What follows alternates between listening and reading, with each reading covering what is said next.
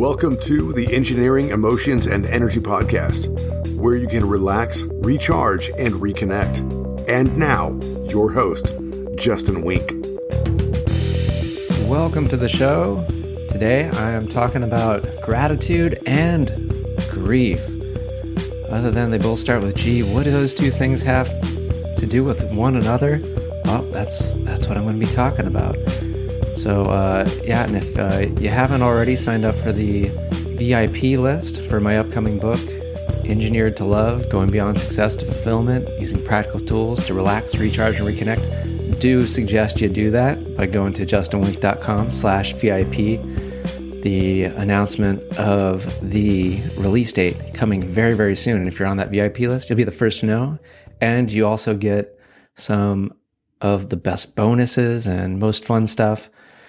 For example, most recently, those on my VIP list got an opportunity to do a live in-person training with me at a ridiculous offering. They basically got to choose what they wanted to pay. So I'm looking to have lots of fun with that. So definitely would encourage that. Gratitude and grief. So I recently celebrated my birthday, turned 42. So thank you. Do appreciate it. So lots to be grateful for, right? I mean, each day in some ways is always something to be grateful for, but to have that many years and for to look back and see all the things that I've experienced and accomplished, and also being so grateful for what I got to look forward to as well. And I really did treat myself, took the day off of work, did a Pilates class, which I've really, really started to enjoy and get into. I don't know, it's up there with when I discovered yoga, like almost 15 plus years ago, of just like, wow, this is working my body and doing for it what it needs, what it wants, what it's meant to be doing. So if you've never tried Pilates, especially the kind where you're using this thing called a reformer, which is a large piece of equipment, highly, highly recommend it, especially if you're someone who spends a lot of time at a computer or a desk. So I did some Pilates, and then pizza is one of my favorite foods, so treated myself to a pizza, which is something I do my best not to indulge in too often.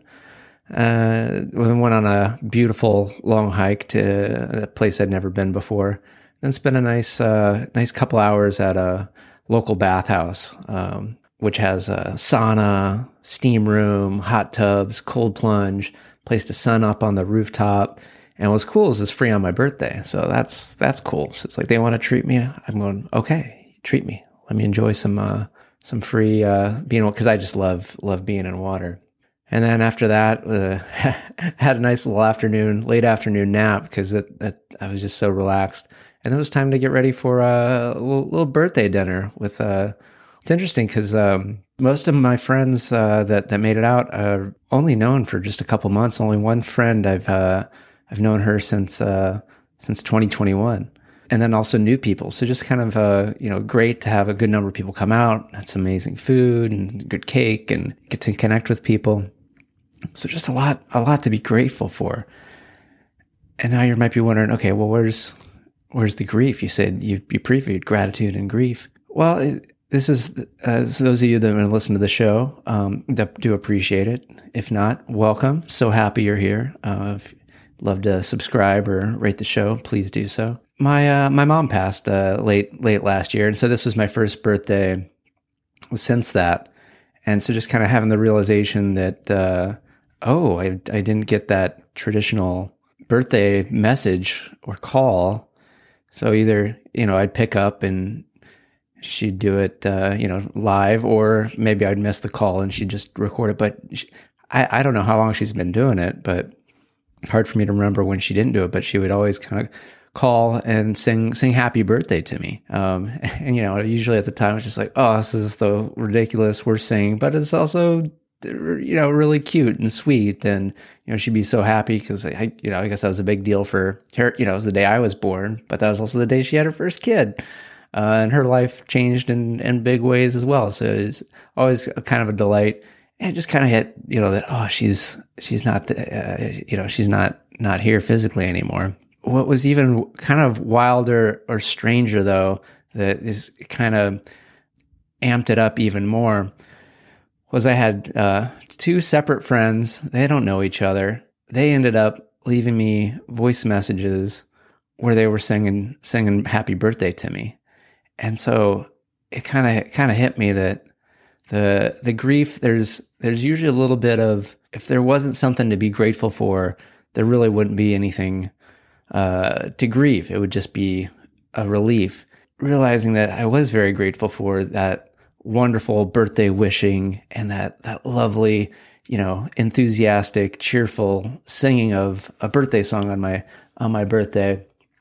That, missed that from my mom, yet recognizing that just because that's changed, I can still get that enjoyment. In fact, in some ways, it's even been amplified. I mean, two friends separately singing me happy birthday. That's double. If we're going to just do this in a purely mathematical number of song sense, it's expanding the scope of emotions.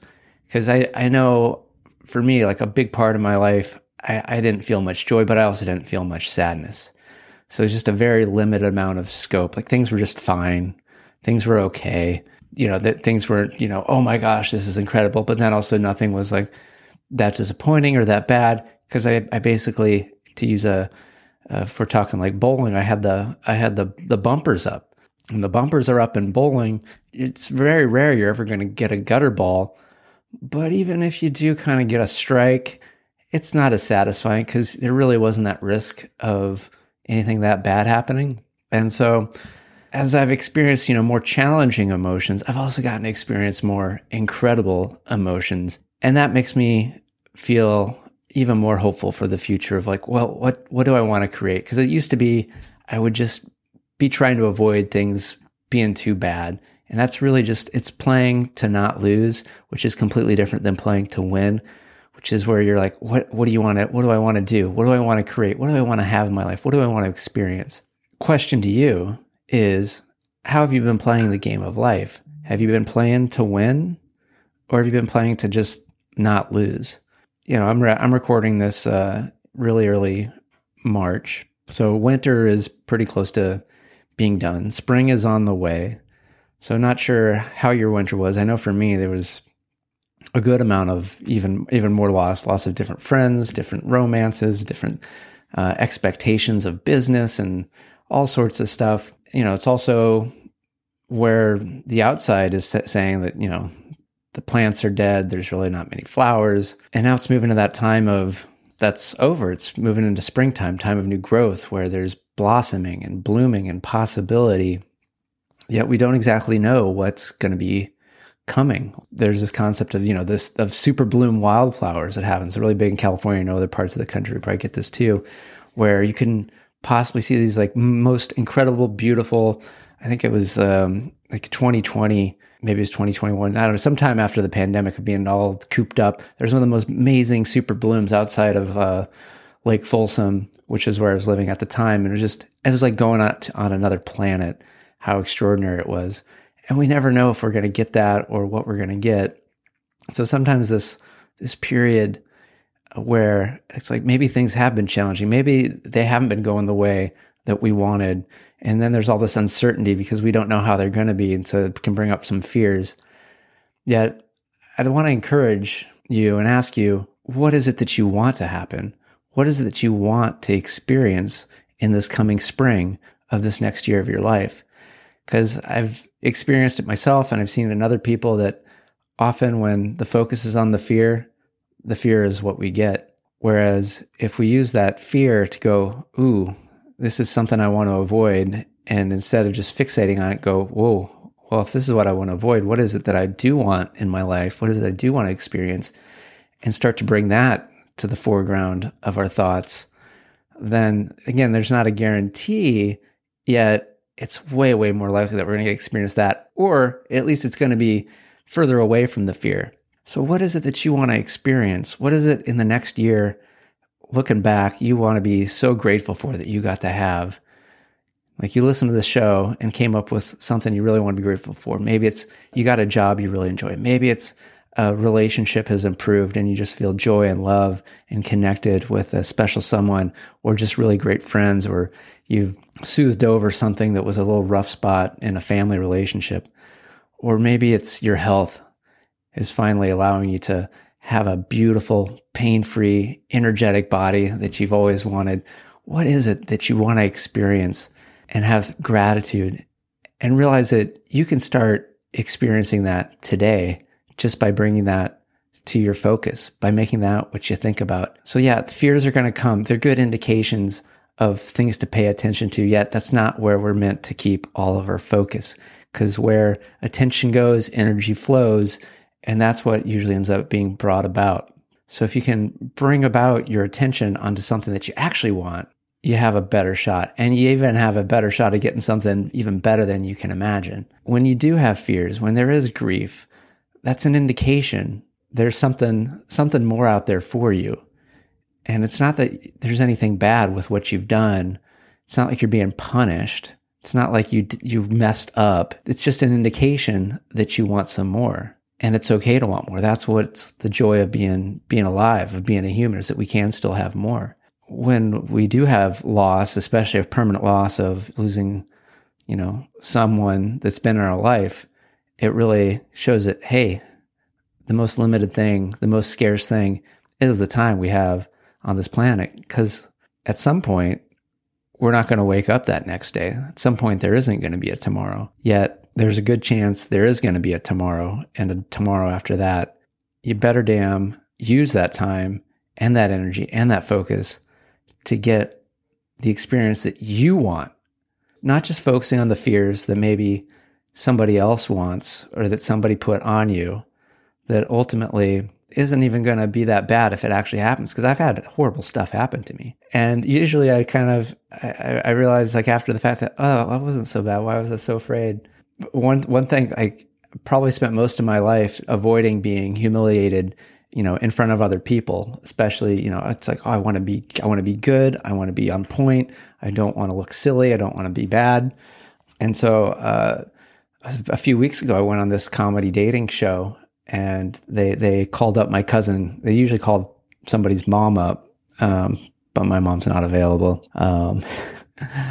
Because that would just be kind of cruel. You don't have your mom. Well, you don't have a shot at love either. So, you can't be in the show. So, picked my cousin, and, the host, she asks, hey, so why would Justin make a good partner? And she pauses and she responds in front of this audience of over 100 people. I don't know. She was asked, why would you say he's a good partner? And she says, I wouldn't. And that was her answer. And so basically, so in front of everybody, my review is that I wouldn't be recommended. And it's part of me is a little crushed, but then the other part is oh my gosh, this is so freeing. I'm still here. I didn't go away. The horrible thing happened and it didn't destroy me. So reason to subscribe is the host, the comedian that does that show. She's going to be a guest this coming week. So I'll make sure I get that clip posted. It's hilarious.